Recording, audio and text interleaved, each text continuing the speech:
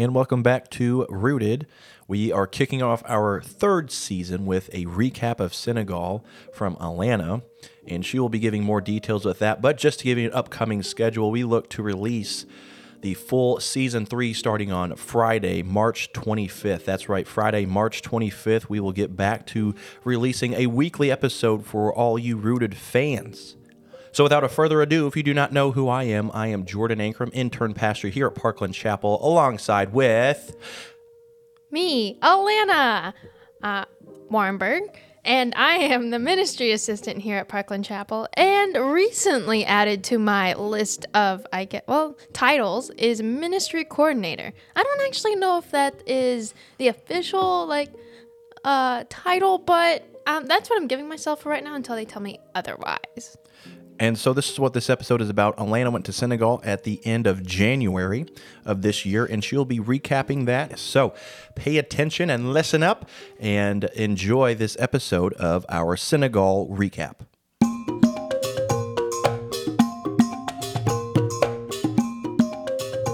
So Alana, how about you start us off by letting us know where Senegal is and what is so important about Christianity needing to be there? Senegal is in Africa on the western coastline there. It actually encompasses another country called Gambia, so those two are very closely related, but they are separate countries.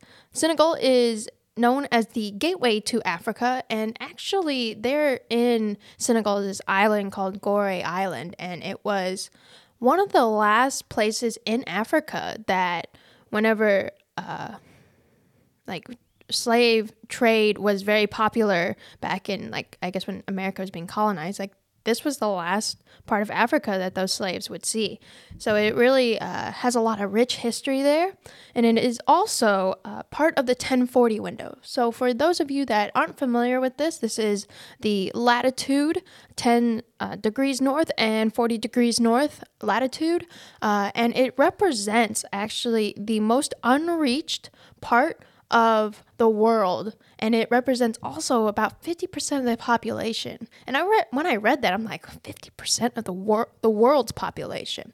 But then you also have to consider that it probably stops somewhere in the Atlantic Ocean, but it encompasses India and China and Iran and Saudi Arabia and Egypt. So all the very populated places of the world. And so in the 1040 window, you have majority of religions as Muslim, Hindus, and Buddhists. And so why it's this 1040 window, it also represents the most dangerous areas, especially for Christianity, to go to. So this is why missionaries and people just to go visit are so important. So you say it represents the most dangerous area for Christians to go to and to be a Christian, which is important for us to actually go and share the gospel. And so how about you kind of give a background explanation of the trip, who you went with. We all know the famous Doc Martin, who's not a doctor, but through BCA and through Canaan Baptist. So why don't you just give us a little recap about that? So we know Marty. Marty's visited our church. He is president of probably the biggest organization that we support as a church, Bethlehem Christian Academy, and I'm going to call it BCA from here on out.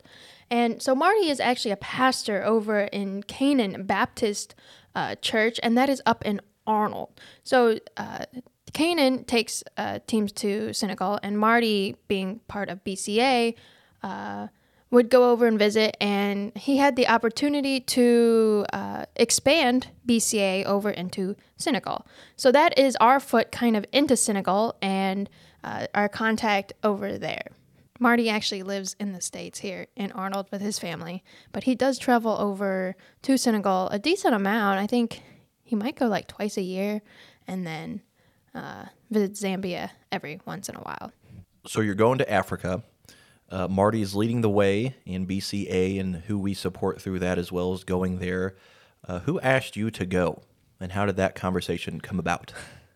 So let's see. We go back. It was in November. Marty talked to Mike and Mindy about, this Senegal trip, and I don't think Mike was or he was interested, but he wasn't sure how it was going to work. But then one morning, I think it was like on our day off, I was barely awake, and Mike calls me. He's like, "Hey, do you want to go to Senegal with me in January?" And I'm like, "Oh, this sounds fun. Like, what does this all include?" And so he just kind of gave me a short rundown of like why the church might want to get involved and why they would be bringing me on along this trip. And it wasn't just for, the fun of travel and that they know I love missions, but this also meant like I would be starting to take over missions in Parkland Chapel here. And so he's like, "Well, don't take it just because you want to go to Senegal or travel. Like, this is actually like you would be taking this on, leading teams and that." And he's like, "I also need to know by this afternoon." So basically within the span of about 6 hours, I had to kind of decide whether I was going to stay here at Parkland Chapel for a decent amount of time, actually.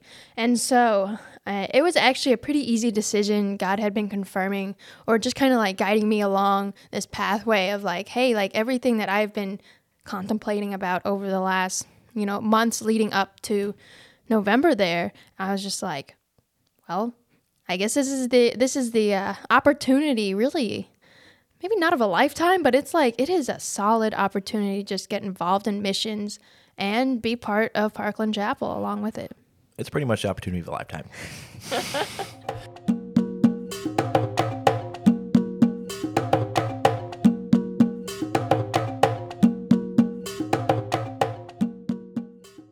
All right, now, so to the meat of the conversation, what people really want to know about being in Africa. So just take us through your days there, flight patterns. I know it wasn't that easy to get to Senegal flight-wise. Mike broke his ribs. He wasn't able to go, and a couple other people weren't. So I'll hand that over to you as we head into Africa.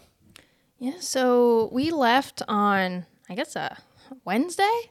Yeah, so we started off with 13 on the team, and so we were flying from St. Louis to Chicago to Belgium, and then Belgium to Dakar, which is the capital of Senegal. And so in Chicago, because of COVID rules, we ended up having to leave 3 teammates behind, and so we got on to the plane to Belgium just so dejected. Like, that was really hard, actually. And I'm like, I barely know these people, and I already feel like all these emotions, and I'm like, I'm feeling this with the team, which was despite its troubles, it was a good bonding experience. Like, we all sat in separate seats and whatnot, but you're just kind of like, you could kind of feel it amongst the team. We were the last ones to board.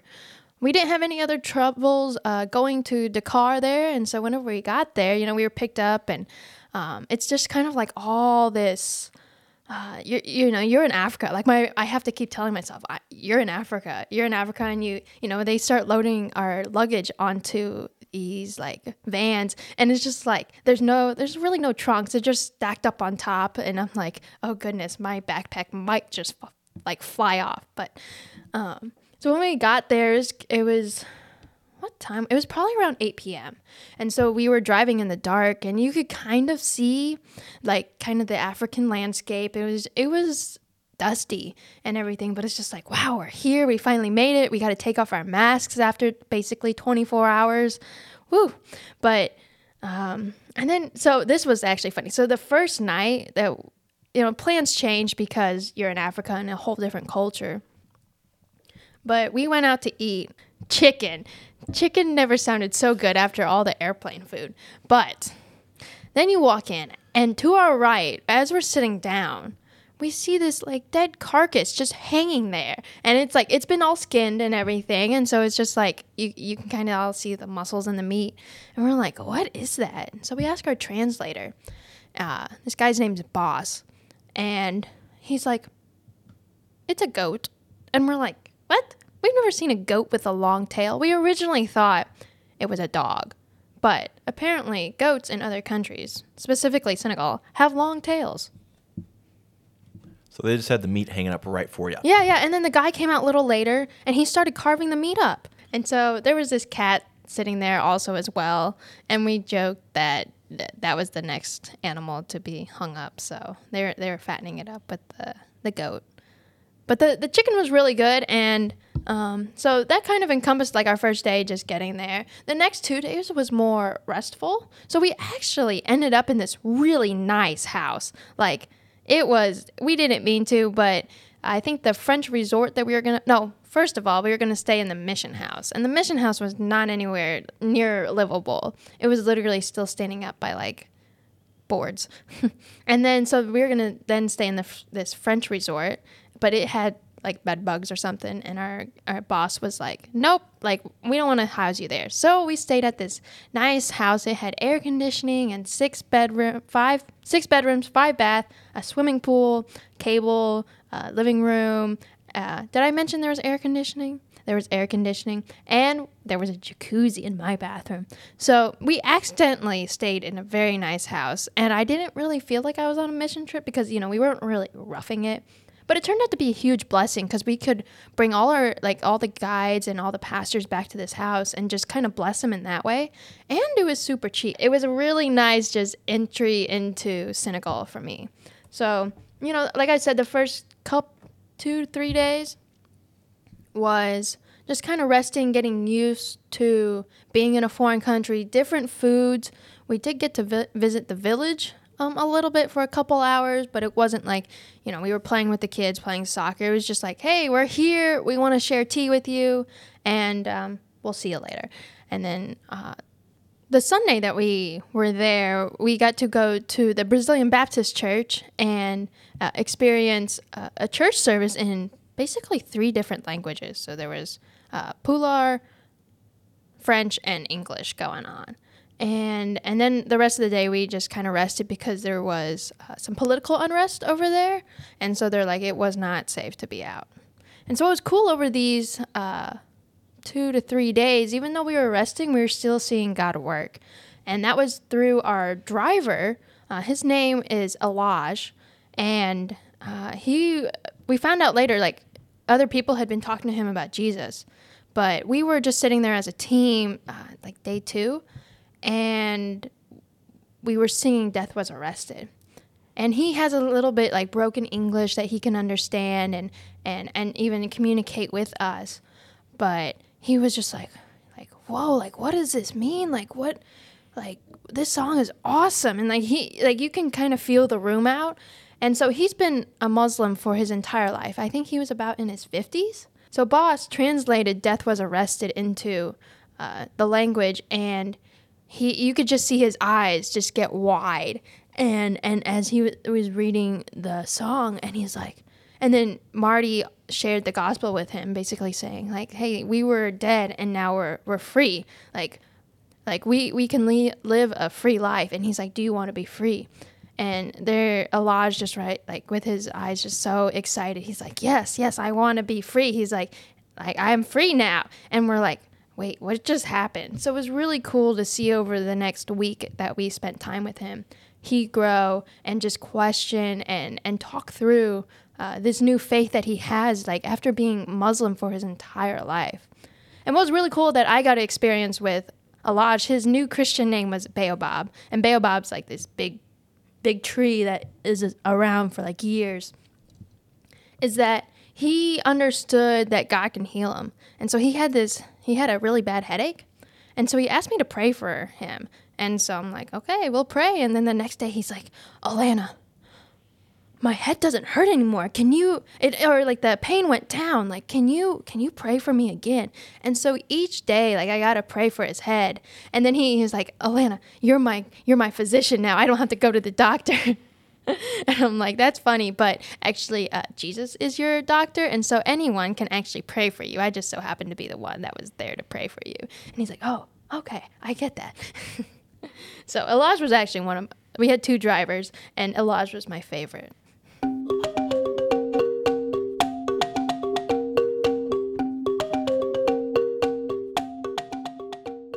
So you guys got to see a salvation there on your trip, and I'm sure we'll get to the other ones here in a little bit too. But what does it look like village-wise? Just spending your days in the village. How does that compare to over here in America, culture-wise, and all that stuff? And what was some of the more entertaining things while you were doing there as well? So the village was about 20 minutes south of where we were staying in the city of Mambour.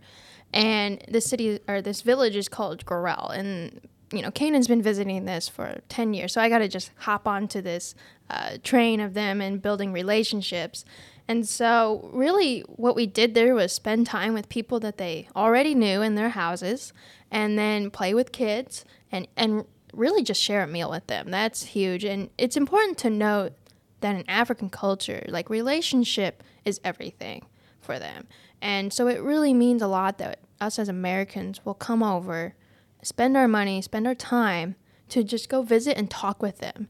And so a lot of the time, we were just hanging out, like just lounging around on our phones, taking pictures. Like, some people brought their tablets and we were able to play like an electronic version of Sorry. And sometimes it was just also talking with our translators and with our drivers. And it was just really just hanging out, which is so opposite of what we think a mission trip might be like here in America. Our culture is like, we got to do this. We have a time frame. Like, we have to do it in this amount of time. We have so many resources. That's huge over here, is that we just have like internet everywhere, and we can get a hold of anyone at any time, really.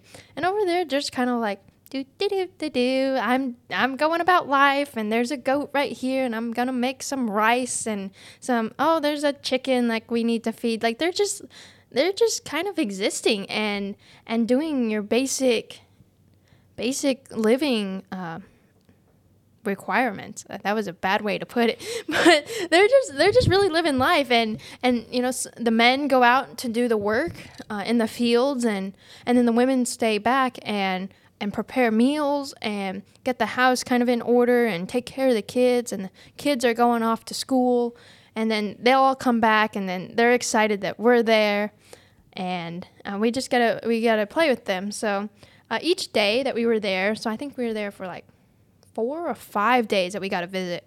We went to like the chief's house, then we went to his brother's house.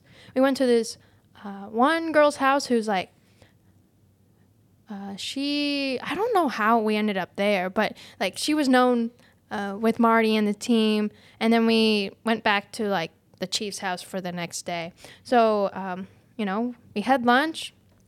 The women of the group got to help prepare. So it's interesting because they don't use cutting boards. They chop everything kind of in the air, which is a little dangerous for us Americans, because we're like, I can just imagine just a finger just going flying into, the vegetables.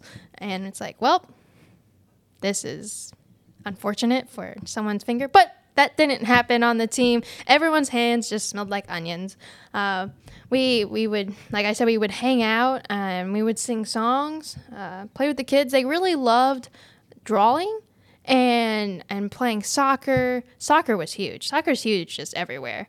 But what else? Oh, we had jump ropes, and then we played keep away once. And then it was just fun to tease the kids. It's like, here's the ball, and then you take it away. So in this village, they have had 2 people come to faith, and one of them we got to see this time around. And they've known her.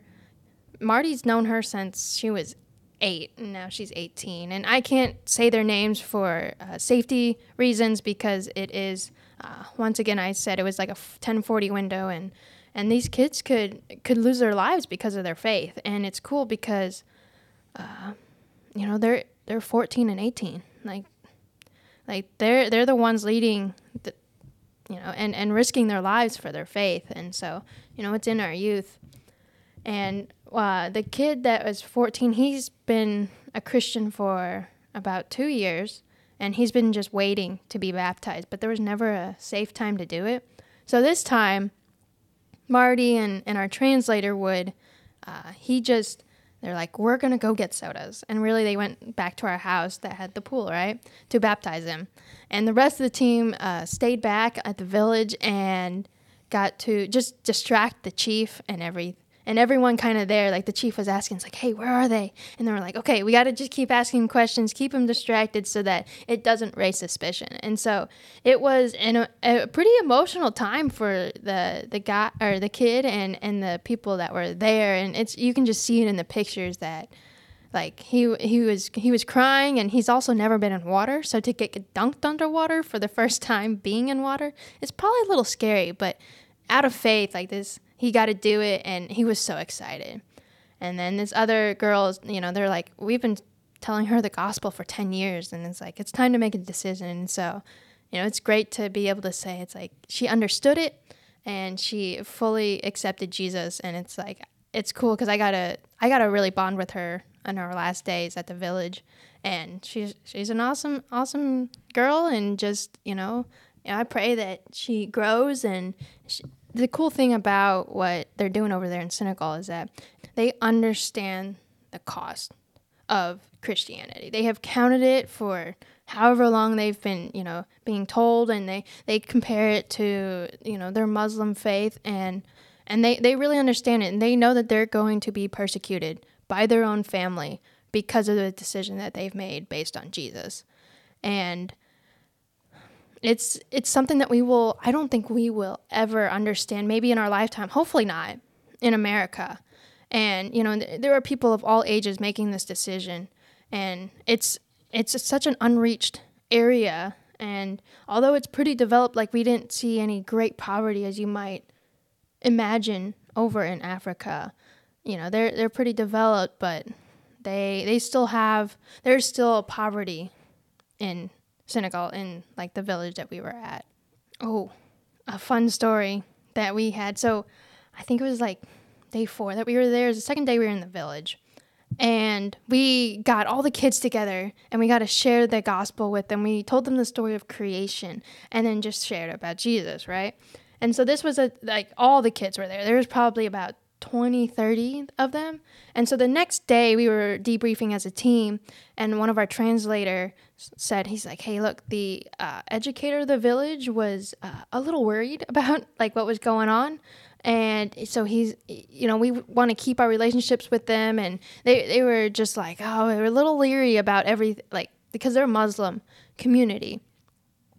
And they're like, look, because we want to keep good relationship with them and don't want them to think that we're just there to share the gospel and leave, like convert them and it's like we don't care about them or anything else in their lives. It's like, look, from now on, like, let's not have any big Christian or like big gospel sharing moments. Let's try to be more individual.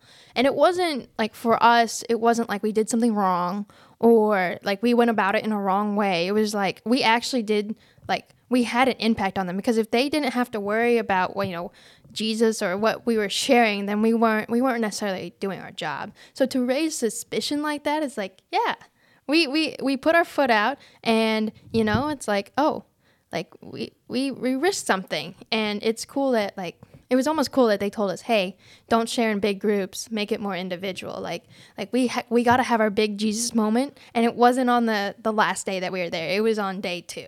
And so from then on, like, there's just like, okay, we got to go about this a different way.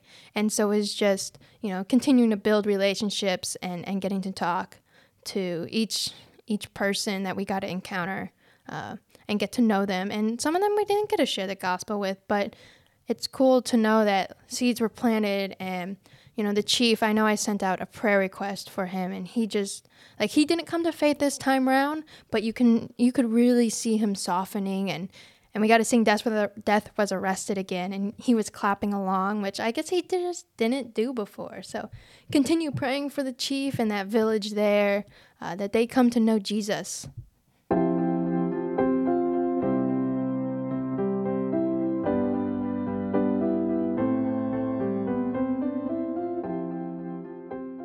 So it's pretty cool. We got to learn about where Senegal is at in Africa, how you guys got to get over there, and how that was a challenge and how God provided with that. And it's also pretty cool to compare the contrasts and similarities between cultures here in America and Africa, and how fun of an adventure it was as well, getting to see salvation. So praise the Lord for that. But we also went over there to scout out these schools that are teaching Muslim kids about the gospel and how all that works. So I'll hand that over to you as well, since you were over there. So kind of teach us about these schools and what Parkland Chapel is looking to do in the future with these schools. Let me just give you a quick little background of like how we ended up with these schools. Marty networked like Marty does and ended up finding that the Brazilian Baptists there, they already have a school and they go from pre-K to 6, but they want to go from pre-K to 12. And so Marty's like, we can do that. So here we are now. BCA is now basically partnering with the Brazilian Baptists to have a school and have a building that encompasses pre-K through 12 and also the deaf school that we've been talking about. So we got to visit the future site of the school, and it's basically just rubble right now. It's there was a hole in the ground that we thought maybe a snake might come out of, so that was a little sketchy, but we got to pray over the land, and over the week that we were there, the money was sent over, and it was bought while we were there.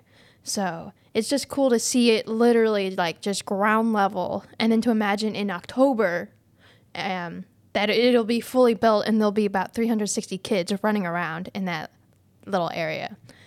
So the school, we got to visit and just say hi to each classroom. And it was, it's like always you think of the little kids and they're just adorable and they're just kind of sitting at you staring. And we found out that they just weren't talkative because they've never seen white people or they don't see many. So to have a huge group of like 10 of us, basically white people, just like saying, hey, like they're just like, whoa. So after we visited the first school with the pre-K through 6, we went over to the deaf school. And so the deaf school was about, 10 minutes away, 10-minute drive. And it was a lot quieter, as you can imagine. But this school it encompasses, I think, probably pre-K, maybe kindergarten, all the way up to like senior level classes. But the thing is, they group them by age. So they had kids that were there from like 6 to 7 all the way up to 21. And so it's important to note that this deaf school is not just an educational school. It's basically giving these kids a chance at life. Like some of them came in not even knowing that they had a name, and to find out that they, like this is who you are, and then to be able to start communicating and being able to function in the world and not just be like, I'm an outcast. And in Africa, like if you really, not that you can't contribute, but they just don't have the resources as much to be able to accommodate special needs or disabilities. So it was so cool to meet the teachers, but most importantly, probably the principal. Like Marty jokes that she knows everything. She's probably like the Mindy of the deaf school. And, so you can just tell that she loves the kids. There's about 29 of them there, and she knows like each one of their stories, and you can tell the kids really adore her as well. And so it is just run really well. And for lack of better words, like of the school, it's like the question was, do we want to support this? And I was kind of over there to kind of scope it out, for lack of better word. It's like there were no bad vibes. I don't like using that, but to put in today's words, that was kind of the gist of it. But with the deaf school, we got to take them to the beach. And this was like the first time that some of these kids had ever seen the ocean. And so they were just so excited. They all, grabbed their clothes. They all fit into our 2 buses, which I don't know how that was possible. And I definitely was not street legal, but we got them all there.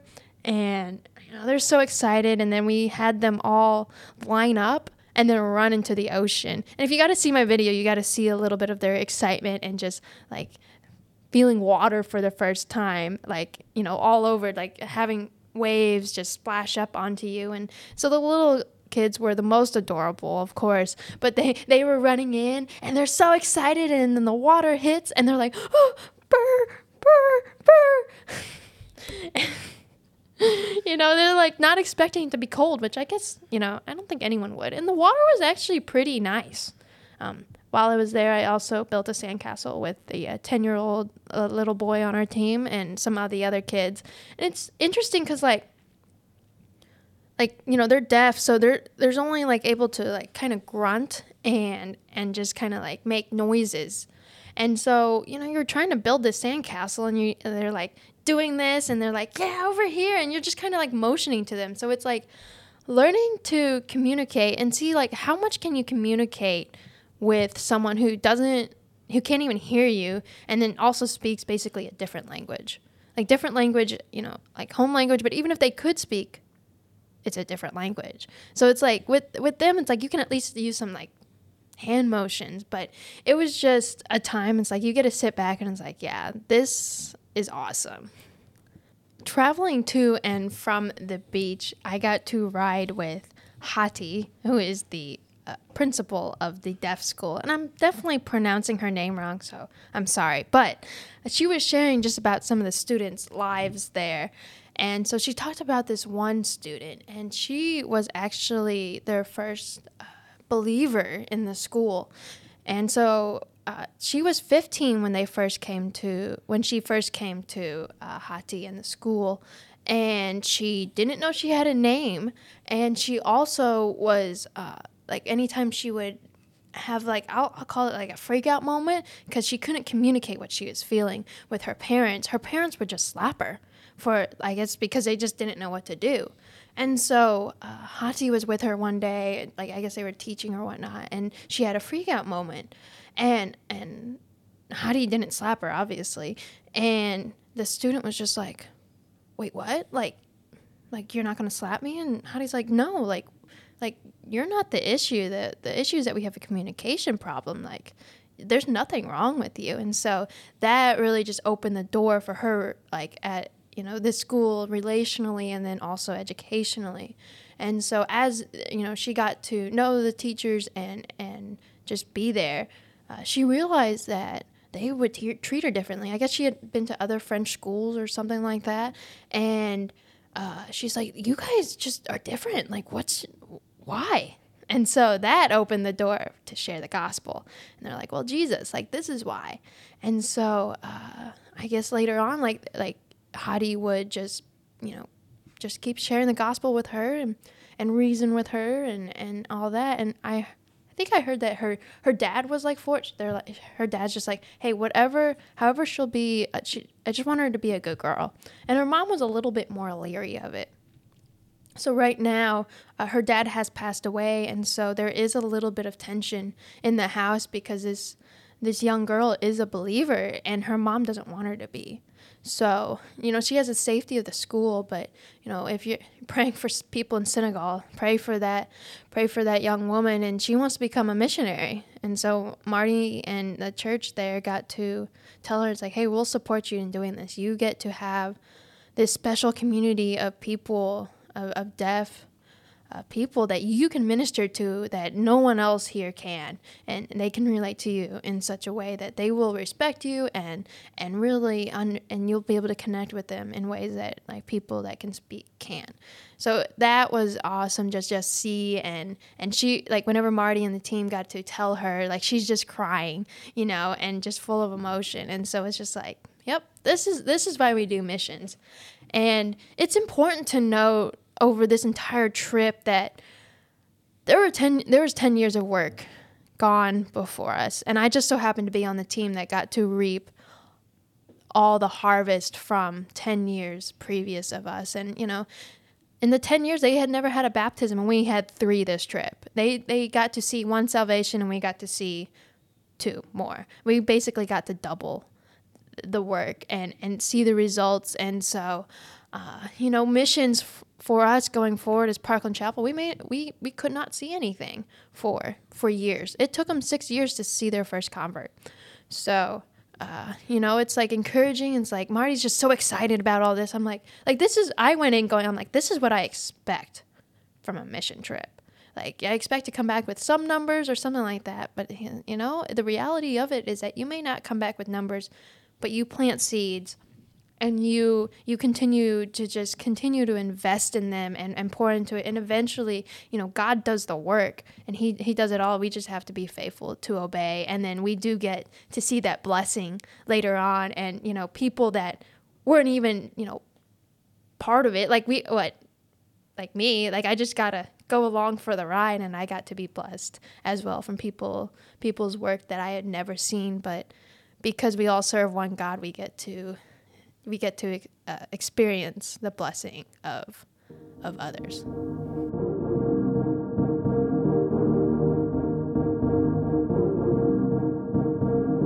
All right, that's all the time we got for our season kickoff for season 3 of Rooted with a Senegal recap. So thank you, Alana, for that. Other than that, guys, our new episodes and new season 3 will continue March 25th. So we look to be releasing episodes for you guys then. Other than that, little ones and older folks. And big ones. We will see you soon. I'll see ya. Bye. We did it.